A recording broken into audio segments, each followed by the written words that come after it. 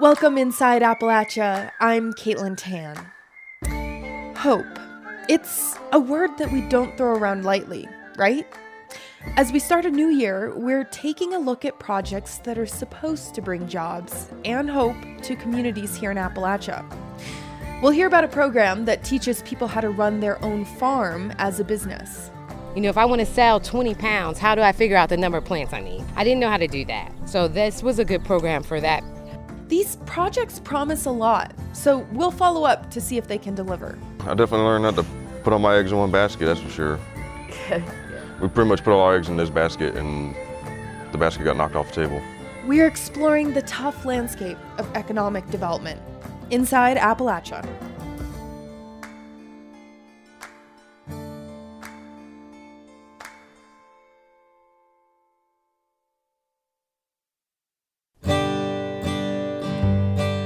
Welcome inside Appalachia. I'm Caitlin Tan.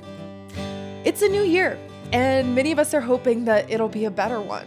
Vaccines could bring a bit of normalcy back to our lives, but we do have a lot of work to bring jobs back to our country.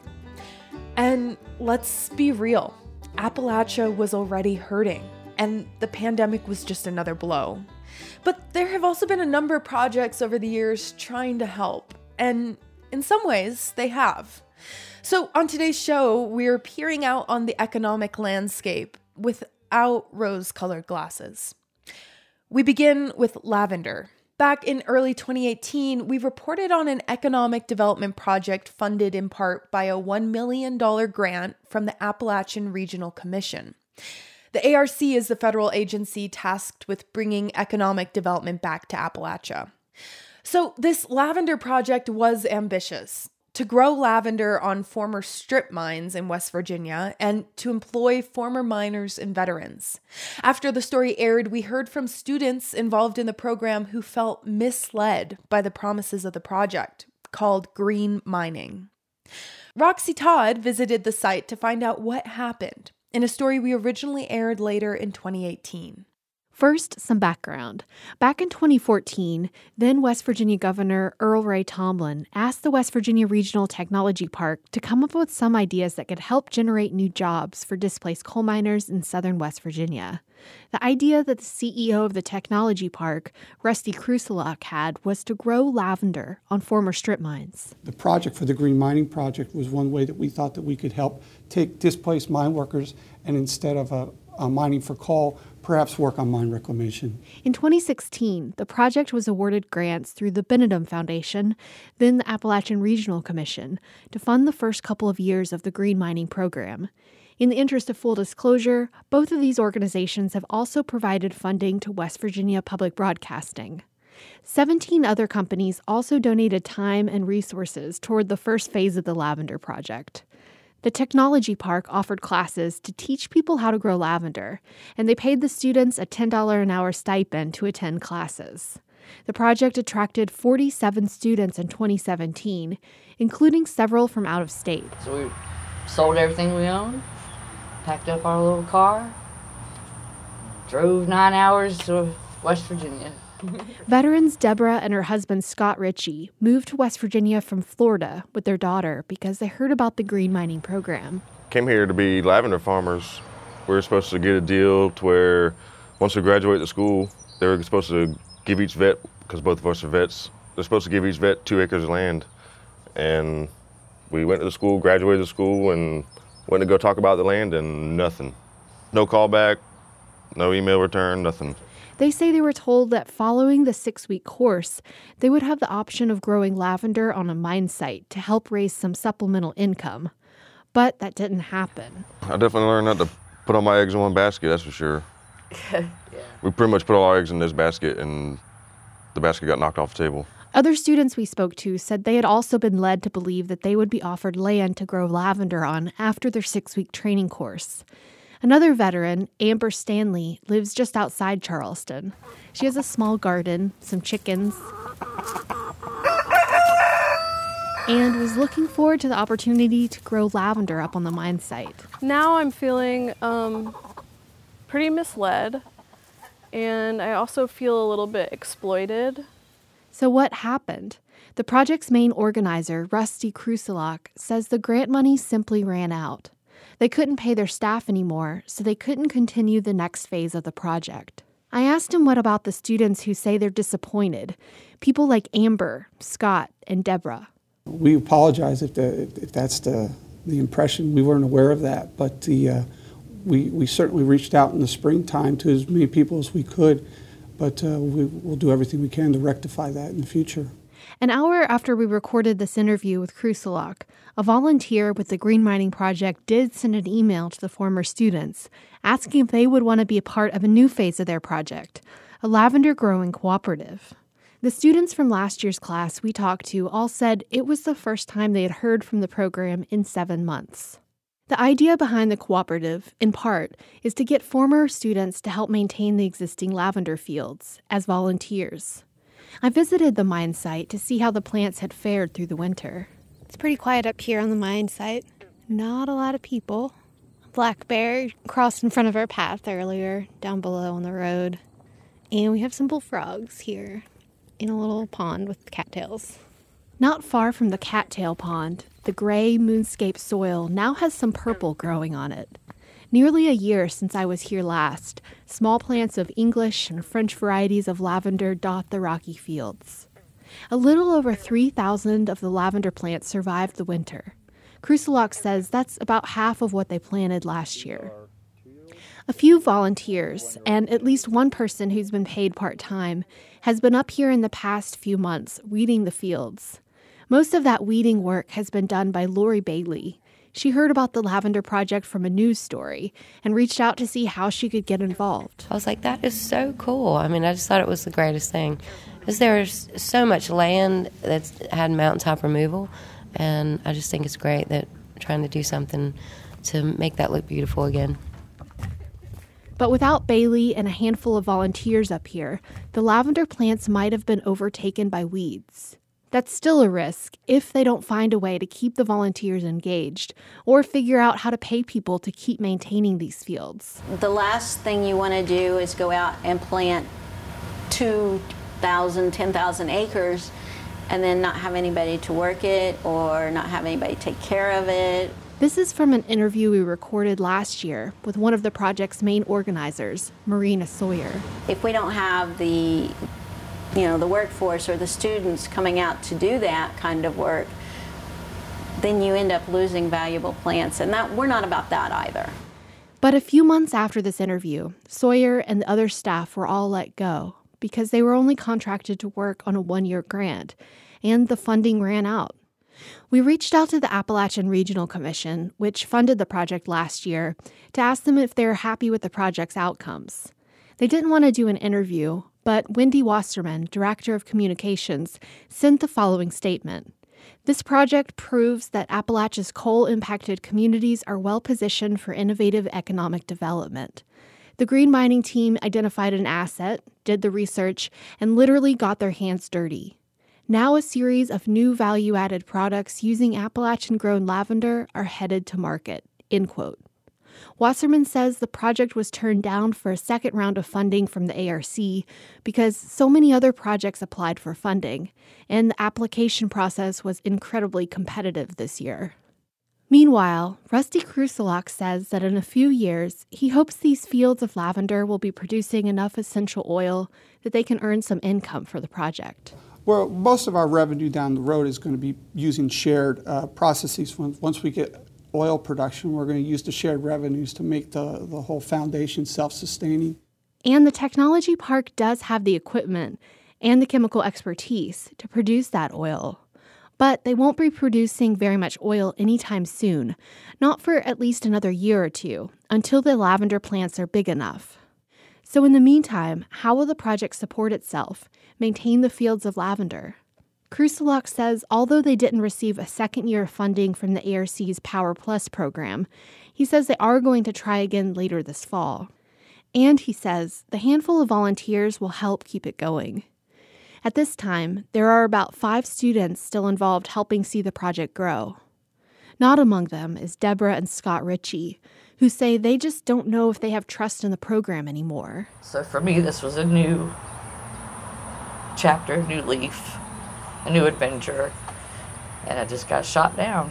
And it kind of put me back to that, well, why am I even trying thought process. So I was angry. I was real angry and disappointed. She says it was nice to see the recent email that the project hasn't gone completely underground, but they don't have time to spend volunteering on the mine site. Not at this time, anyway. At this point, the Richies are just struggling to pay their own bills. Deborah got a job at a gas station, and her husband Scott is still looking for a job. They say they aren't sure if they'll stay in West Virginia or if they plan to leave the state in search of work. For Inside Appalachia, I'm Roxy Todd. Roxy originally reported that story back in 2018. We just reached out again to the West Virginia Regional Technology Park. The new CEO says he isn't sure if any lavender plants are still alive on the mine site. He says when the grant money ran out, they stopped the project, and the lavender cooperative that Roxy mentioned in that story, well, it doesn't exist anymore. But there is another group made of some of the same people now growing lavender in Boone County, West Virginia. They call themselves the Appalachian Botanical Company. They hope to employ a group of people in the coming years to produce lavender for essential oils. We're planning to follow up with that group next spring.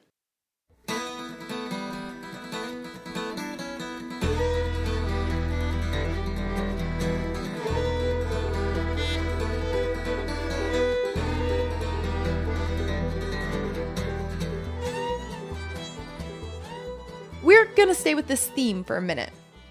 Can apples grow on an abandoned mine site? That's Roxy's next question.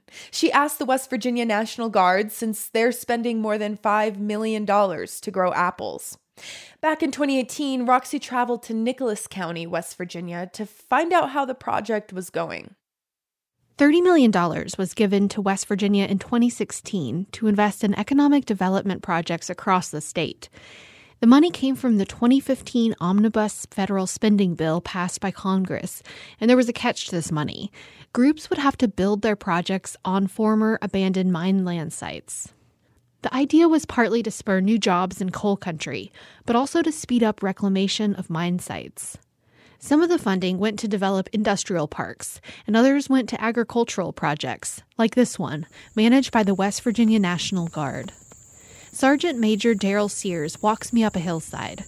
We're in a small community called Muddlety in Nicholas County. Behind an electric fence, rows of young apple trees are growing as far as my eyes can see. The majority of this AML property up here, you can plant the fruit trees on. Some of it needs a little bit of help in the sign of lime and fertilizer and balance to the pH, but honestly, almost every soil in West Virginia does. These 3,000 trees are expected to live about 30 years. They aren't producing many apples yet. They're only 2 years old. And they're tiny, a type of dwarf apple tree that will need to be trellised. There are different varieties, but most are a type of apple that was developed in West Virginia, the famous Golden Delicious. Sergeant Sears says they're sweet, and that makes them great not only for eating, but has also attracted a major private investor, a producer of apple juice and apple vinegar. So we already have a potential partner to develop further, but it hasn't been anything official. If they don't come, somebody else will. If that type of private investment pans out, this orchard could eventually provide about 400 jobs and $1.5 million in tax revenue for the state, according to an economic impact study done by West Virginia University. Sears and 9 other employees work at this orchard now. By the end of next year, he says they'll have planted 250,000 trees on this site. But not everyone is convinced this plan is the best scenario. Commissioner of the West Virginia Department of Agriculture, Kent Leonhardt, says he'd love to see the National Guard's project succeed, but he has questions about their approach. Why did they choose juicing apples? When juicing apples are the lowest value of an apple that there is out there, why aren't we going after table apples and a processing plant where we can cut them up into the sizes that our youth need in our schools?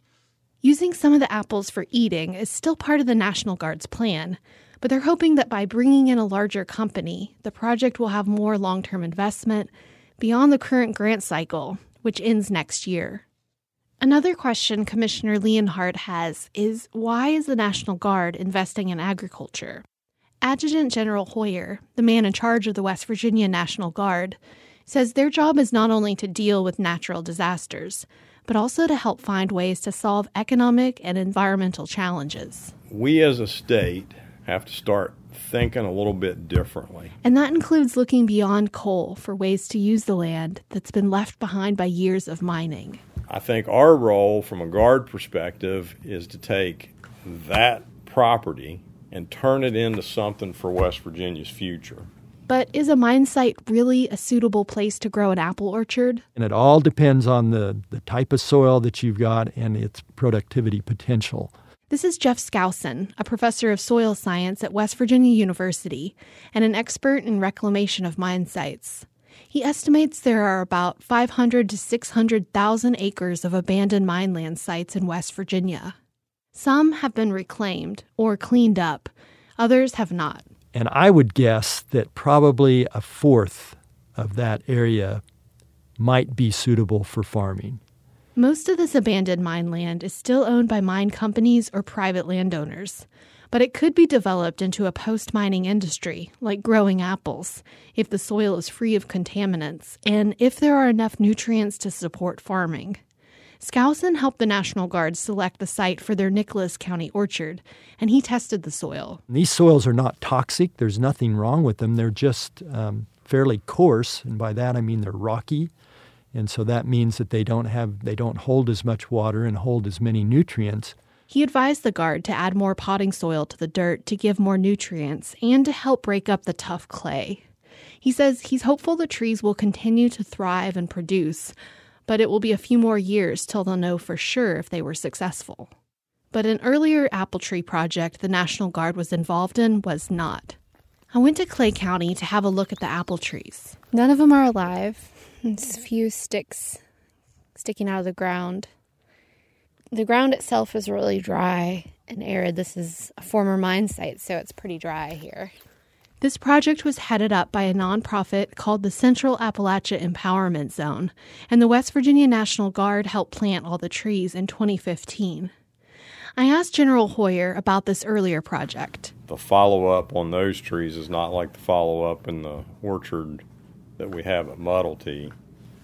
You don't think it's an indication of the poor soil quality? No. I think it was a matter of they just didn't have the folks to care for the trees. I think it's two completely different circumstances. According to the State Department of Environmental Protection, the site where these apples were planted was mined by Greendale Coal, which had its permits revoked in the late 80s. The agency says reclamation was later done on the soil, but there is an issue with acid mine drainage. It's not exactly clear if any of these environmental issues had anything to do with why the apple trees died. The organization that headed up this project, the Central Appalachia Empowerment Zone's executive director, Connie Lupardis, didn't want to do a recorded interview about this project. She says she was told by the DEP that the site would be appropriate to grow apples, and they did grow initially.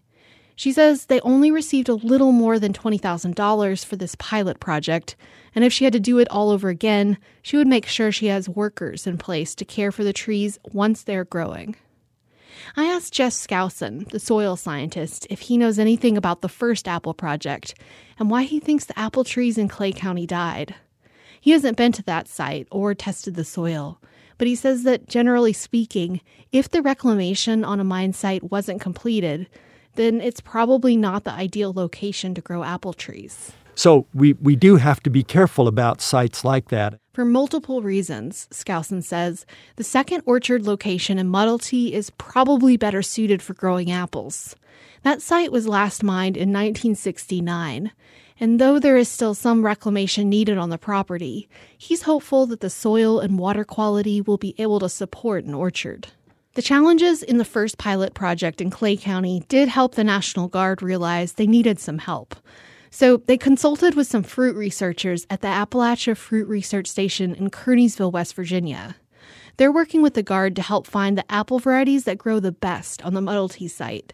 They're also helping them grow some other fruit on this location, says Chris Dardirk, one of the scientists. In our stone fruits, we have a trait we call super sweet, and these are nectarines and peaches that have just tremendous flavor profiles. And they're also working on finding a way to help the National Guard grow pears, peaches, nectarines, plums, and even a kiwi variety that was developed specifically for West Virginia.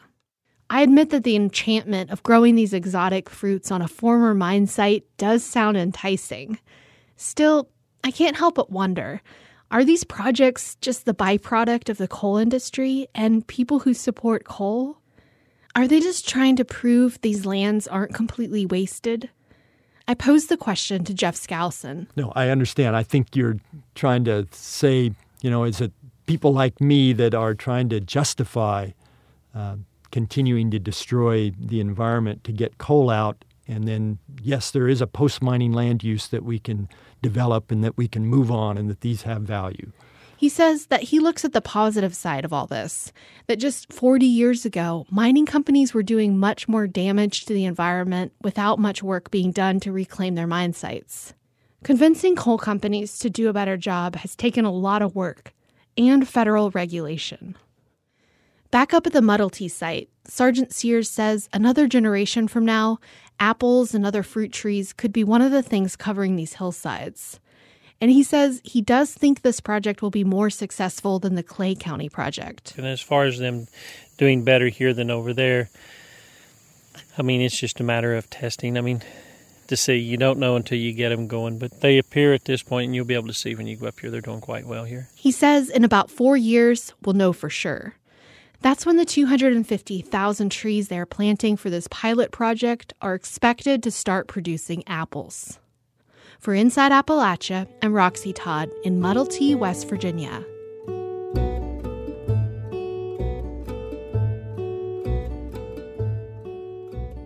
We reached back out to the West Virginia National Guard recently, and to be fair, they are really busy. They don't have any updates on apple trees because, COVID. What with helping people get free testing, distributing vaccines, and disinfecting facilities everywhere, the Apple project hasn't been the top priority. When everything's a little more normal, we hope to check back in later on the Apple project.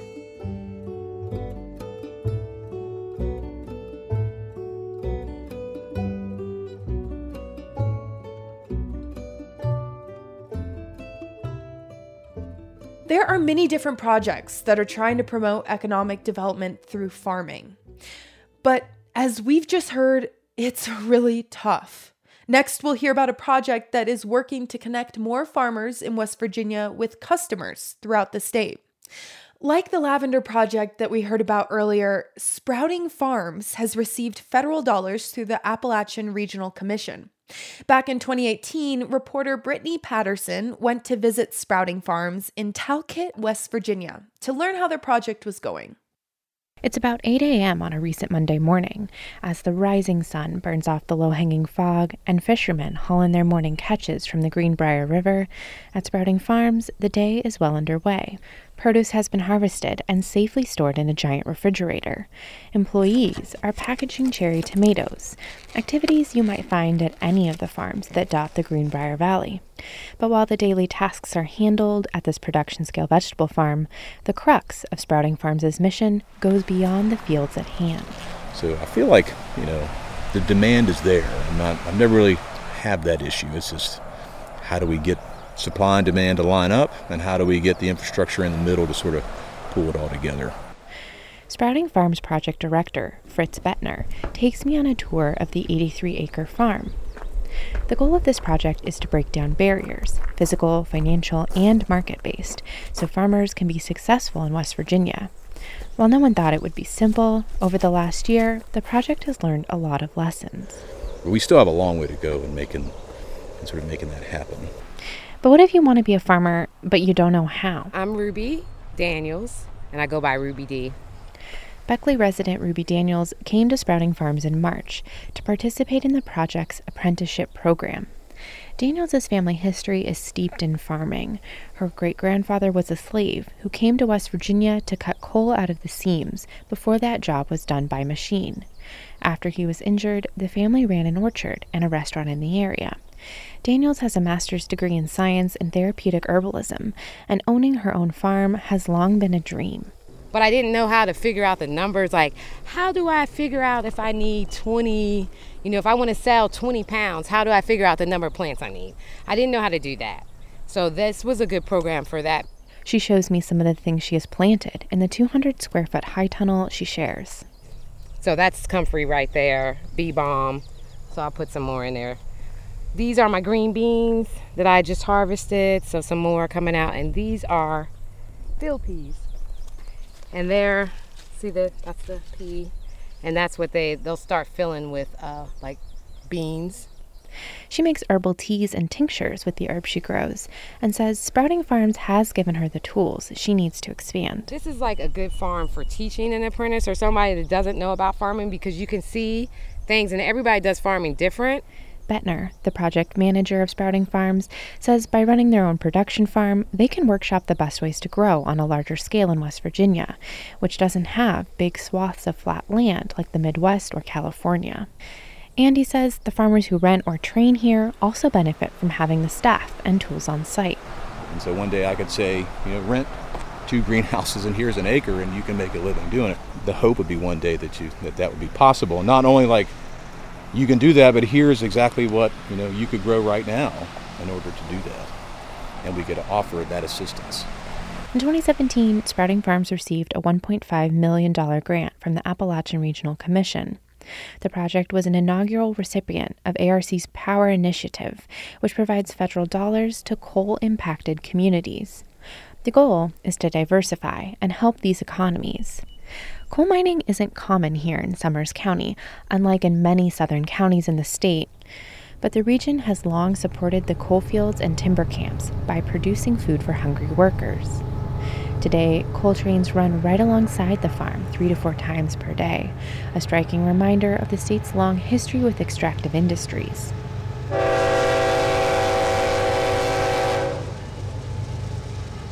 But while the ARC grant has helped launch Sprouting Farms, Bettner says there's still a big obstacle before agriculture is a viable economy of scale here. But we know that here, the markets are a challenge. That's true for small farmers across the country, says Todd Schmidt, associate professor at Cornell University, who studies agribusiness development in rural communities. The market access issue, particularly in thinking about collaborative marketing operations, cooperatives, food hubs, is something that is providing beneficial to small-scale producers. Food hubs are a centralized location where farmers can bring their food for processing and to go to market. Schmidt says across the country, food hubs are expanding as more restaurants, grocery stores, and other institutions seek more local food because increasingly their customers ask for it. And food hubs can hugely benefit small farmers, of which West Virginia has many. The state leads the nation in small farms. Of the more than 20,000 farms here, 97% of them are considered small, and 93% are family-owned, according to the U.S. Department of Agriculture.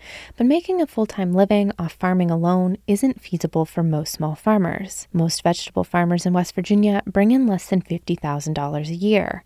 Once expenses are accounted for, it's hardly a good living. Selling more produce or higher-value produce to restaurants or grocery stores could help. Food hubs become the middlemen, but in a good way. Farmers tell the hub what they have to sell. The hub aggregates it and delivers it to buyers. A restaurant may be getting squash from 4 different farms, but it's delivered by just one entity, the hub. Having access to a food hub has been a benefit to Roger Dolan, who owns the Wild Bean in downtown Lewisburg. The hip coffee shop also serves vegetarian fare and does a rockin' trade in smoothies. We usually go through about 15 pounds of mixed greens a week. We get spinach, tomatoes, green peppers, cucumbers, lots of kale, which we use in our green smoothies and salads and make soups with. Dolan has always tried to source as much of the produce the Wild Bean uses locally, but says it was hard juggling communications with multiple farms to get what he needed. Then he found a food hub. He says, sure, sometimes there are challenges, but overall, it's a boom to business to be able to advertise that they use local food. We're putting money right back into our local economy by supporting local farmers that are going to come to our shop and spend their money. You know, it's just like a cycle. We're each helping each other out. And this fall, the two largest food hubs in the southern and eastern portions of West Virginia are converging. We're trying to achieve some economies of scale here, and hopefully to get West Virginia agriculture products into bigger markets. Brandon Dennison is the founder of the Coalfield Development Corporation, which runs a farmer training program called Refresh Appalachia. Its food hub in southern West Virginia will join Sprouting Farms's to become the Turnrow Appalachian Farm Collective. That means more local food will be available to buyers on a much larger scale. The West Virginia Department of Agriculture estimates West Virginians consume $8 billion worth of food annually, but the state only produces $800 million. If this food hub can boost the amount of locally produced food bought by West Virginians by just a few percentage points, it could have big returns, says Jim Matson, an agricultural economist based in South Carolina. We're not trying to replace every amount of food that comes in there with local food in most cases. We're just trying to add a little bit to it that can help to support these local families, add to local communities. Back at the farm, Bettner and I climbed to the top of a hill to get the bird's eye view of Sprouting Farms. As we look out over the land, he reflects on the work they've accomplished so far. I mean, I'm happy with the progress that we've made, absolutely, what we've been able to accomplish. But also, there's like an extremely long way to go. Bettner says as the project goes into its second year, it does so with more data and feedback on what has worked so far and what hasn't. But one thing he doesn't question is people's appetite for more local food. Sort of our goal is not just to make this site work, but like make the whole, regional food system work. And we have lots of farmers and partners that are very interested in seeing that happen. Sprouting Farms has 2 more years of federal funding from the ARC for the first phase of their project. They're hoping that in the meantime, they can find a way to be more self-sustaining, bringing a profit to their organization to continue after the grant runs out. For Inside Appalachia, I'm Brittany Patterson in Talcott, West Virginia. Brittany originally reported that story back in 2018. Sprouting Farms has grown a lot in the past several years. As part of a collaborative project with other organizations, they've been selling more food through their online site called Turnrow. This is where customers can purchase food directly from farmers and get the food delivered to their town the following week. And during the pandemic, Turnrow has experienced some changes. Here's one of the managers, April Koenig. Our demand has never been higher across the state. The pandemic has absolutely highlighted, how badly the West Virginia economy and food sector needs this. At the onset of the pandemic this past March, they went from having about 40 customers a week to 200. And their sales basically doubled. Nearly $600,000 of local foods were purchased on the Turnrow Marketplace in 2020. April's update was on behalf of Sprouting Farms in Turnrow as part of a recent online event organized by the West Virginia Community Development Hub. They do a lot of work to connect initiatives statewide. The Hub has spent over a decade researching how groups in the region are doing in their economic development projects. And they found that many one-off federal investments prove largely, unsustainable. But when people collaborate, they tend to be more successful long-term. So now they're encouraging groups and local governments to work together. Back in 2018, Roxy Todd went to visit with the Hub's executive director, Stephanie Tyree. She points to Princeton, West Virginia, in Mercer County, as a town where that approach has worked. So for the last 10 or more years, there's been a project in Princeton called the Princeton Renaissance Project that's been focused on revitalizing their downtown Main Street, bringing in new businesses to vacant buildings, and to growing an arts community. They've invested in that as one of the transition opportunities for their region. But they also recognize that they have to bring in all new types of businesses. So they're really looking at how do they layer in all types of potential industries while really concentrating on this arts as a transformational impact. So what about outside West Virginia? Are there examples that you've seen that might help us think about what's next here in West Virginia? So a couple of years ago, I had the opportunity to travel with a group of leaders from Central Appalachia And we went and visited coal mining regions in Germany and looked at how economic transition had been undertaken there. There were some interesting models that I saw over there, some of which I think are relevant to West Virginia, and some of which gave me good lessons about the increased investment that we're going to need in order to really help communities grow and transform in the state. In the rural region, there has been a successful transition from the coal economy, and the coal mining in that region has mostly stopped. And they had a three-part way of moving forward and diversifying their economy. First, they had significant investment from public and private sectors. So they had almost $20 million invested in one town that we were in from the public sector, and $100 million invested from the private sector. So that's a level of investment. We're talking about if that much money was invested in a town like Charleston, or a town like Morgantown. What we see right now is that there is investment coming into the region, but it is in no way at that level. Here in West Virginia, there's investment, but it's not at the level that you saw in Germany. Yeah, we're seeing investment coming into West Virginia, into Central Appalachia, and that investment is important and needed and can lead to transformations, but it's not at the level that they had in Germany, and I think it's not at the level that we need and that we should expect to see in order to move forward our economy. They also had a commitment to transitioning the people working in the industry. And so this is something that is about real leadership. So they made a commitment that every miner was moved into a new job or into retirement. And that's, I think if you had that kind of commitment to an industry that's going through a transition, that would have a transformational impact on how people feel about that transition. But the third thing, and an equally critical thing, was that they really recognized that it's a cultural shift too.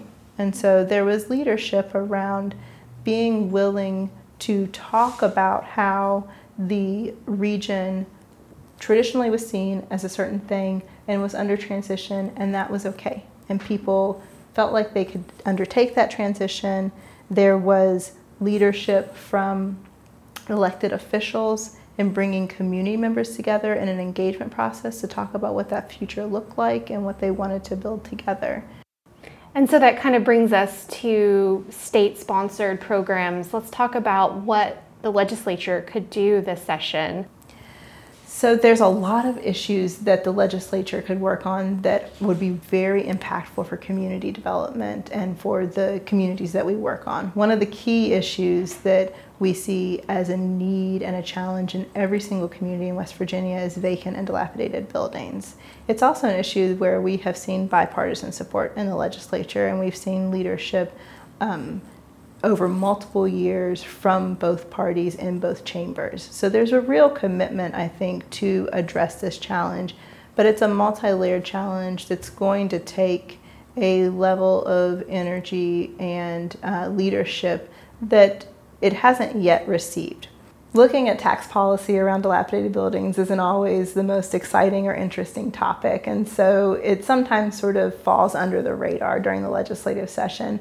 But we think it is a topic and an issue that could have a transformational impact on communities.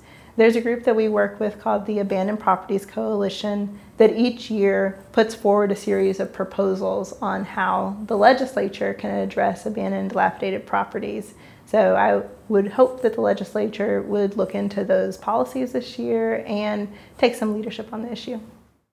Again, that was Stephanie Tyree, Executive Director for the West Virginia Community Development Hub. She was speaking with Roxy Todd back in 2018. Next, we'll hear from one more project here in Appalachia trying to use federal dollars to bring more jobs to our region through ATV tourism. We'll take a ride along the Hatfield and McCoy ATV trail system. I'm Caitlin Tan. You're Inside Appalachia. We'll be right back.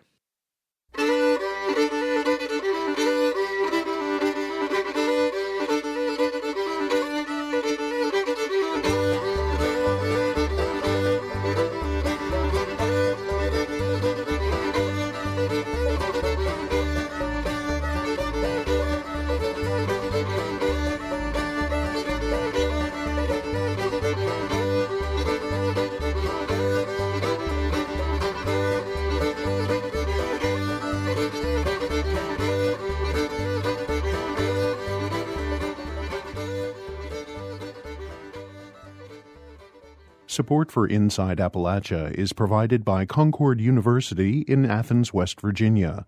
With career-focused liberal arts education in more than 80 degrees and programs to pursue various career options, not just a single job. More at concord.edu. Today on Inside Appalachia, we're taking a look back at several of the stories we've reported over the years that explore economic development initiatives. How successful are they? And do they create actual good-paying jobs? Economic development in Appalachia was challenging before the pandemic, and in some ways, it's even harder now.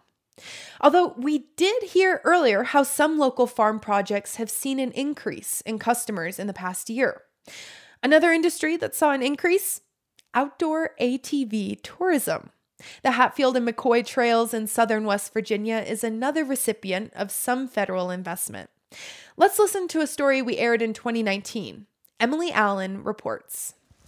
On a Thursday morning at the Devil Anse Hatfield grave site in Logan County, most people wouldn't expect to find anything other than gravestones with the last name Hatfield. Renee Simons and Eric Hartchuck from Texas hop off their four-wheeler to check out a dignified statue of Devil Anse himself. We got to Man, what's today, Thursday? Yeah. We got to Man Wednesday, and they're here for more than just West Virginia history. Simon says they saw a sign for the gravesite while riding the nearby Hatfield-McCoy Trail system. It's a network of wooded, mountainous routes for ATV riding in southern West Virginia. Where's that? It's, in Texas, it's just, mud. You know, there's no hills, there's nothing like up here, and the colors up here are so pretty.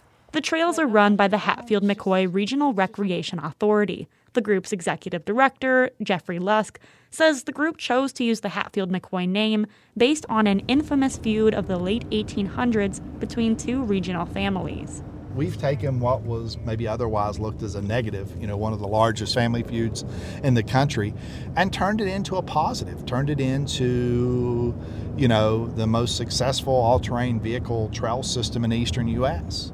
According to Lusk, the state sold roughly 50,000 permits to use the trails last year. This year, he anticipates the state will have sold 55,000. 85% will be sold to out-of-state riders. This influx of tourists, many of whom don't know much about the state, could mean big bucks for southern communities that have traditionally relied on a waning coal industry. In 2014, a Marshall University study showed tourists coming to use the Hatfield-McCoy Trails spent around $22 million on local businesses in 2013. Lusk expects the number will double when Marshall University completes a new economic impact study in 2020. Right now, there are trailheads open in 5 southern counties: Mercer, McDowell, Wyoming, Mingo, and Logan. You have to have enough property to do it. You have to have willing landowners. You have to have all the pieces have to line up just perfect to get one of these open. Thusly why, after 19 years, you only have 8 systems and not 19. You can't build one of these every year. But opening a trailhead isn't the automatic key to success. Lusk says communities need to match his organization's investment with local lodging and business development. The city of Welch in McDowell County has recently set out to become the most ATV-friendly community in West Virginia. It's not an industry that we ever suspected that we would have, but now it's here, and we need to better facilitate what's needed for these tourists. That's Jason Grubb, the recently hired business development specialist for the city of Welch. Anywhere you go in this area, there's not a weekend that you don't come to Welch that you don't see ATVs running all over the highways, all over the mountains, at every local restaurant, at every place you could imagine. A lot of people consider that they may be the salvation for southern West Virginia by way of tourism. Grubb says Welch started on its journey about 2 years ago when it passed an ordinance allowing ATVs on public roads. Many communities along the Hatfield-McCoy trails have done the same. Grubb says continued success relies on Welch connecting with its business community. We need more restaurants here in order to facilitate places for them to eat, places for entertainment. We need more lodging in the area. It's something we've not had a lot of in the past. It used to, in the 60s and 70s when coal was popular, there's a lot more lodging in the area. These days there's not as much, but that's what we need more of in order to be able to accommodate the number of people that come in. It's a lot of residential areas, but not a lot of lodging for tourism.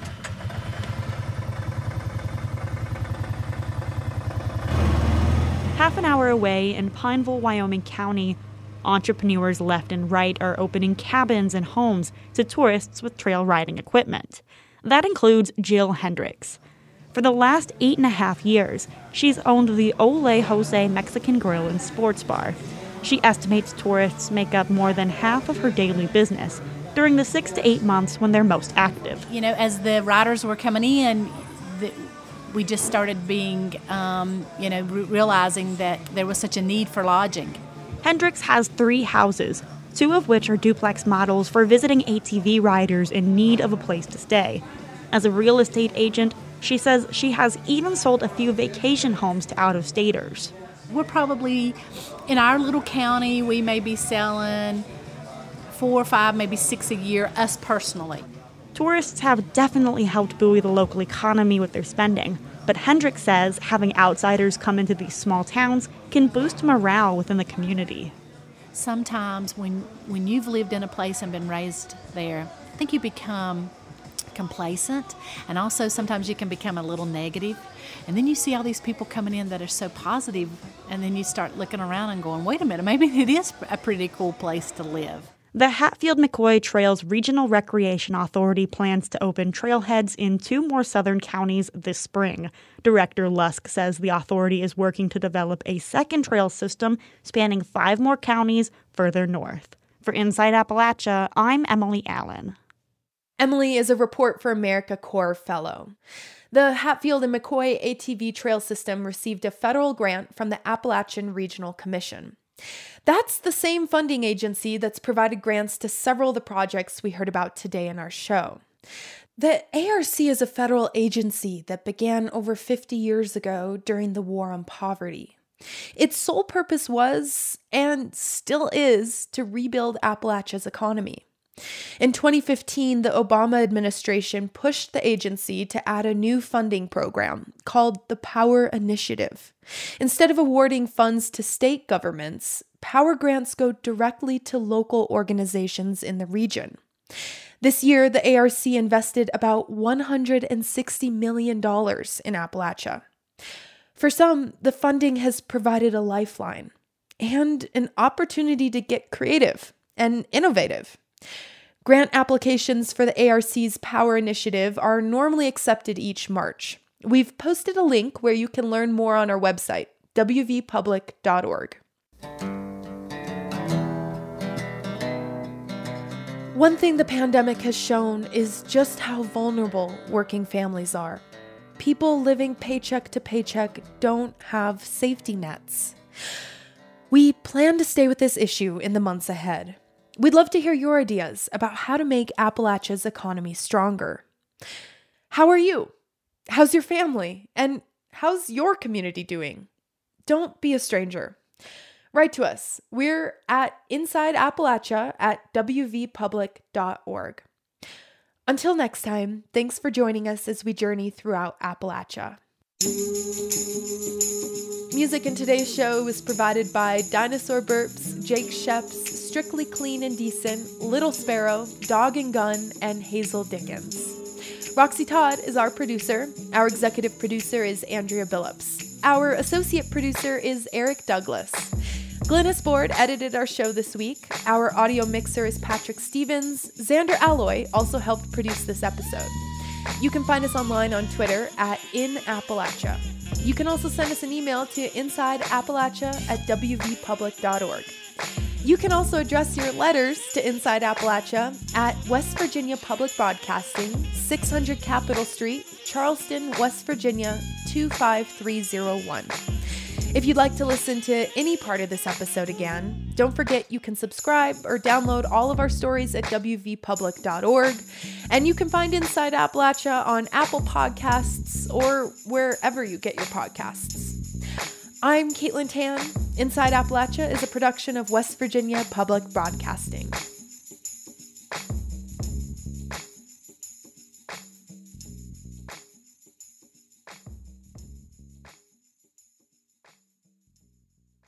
Support for Inside Appalachia is provided by Concord University in Athens, West Virginia, with career-focused liberal arts education in more than 80 degrees and programs to pursue various career options, not just a single job. More at concord.edu.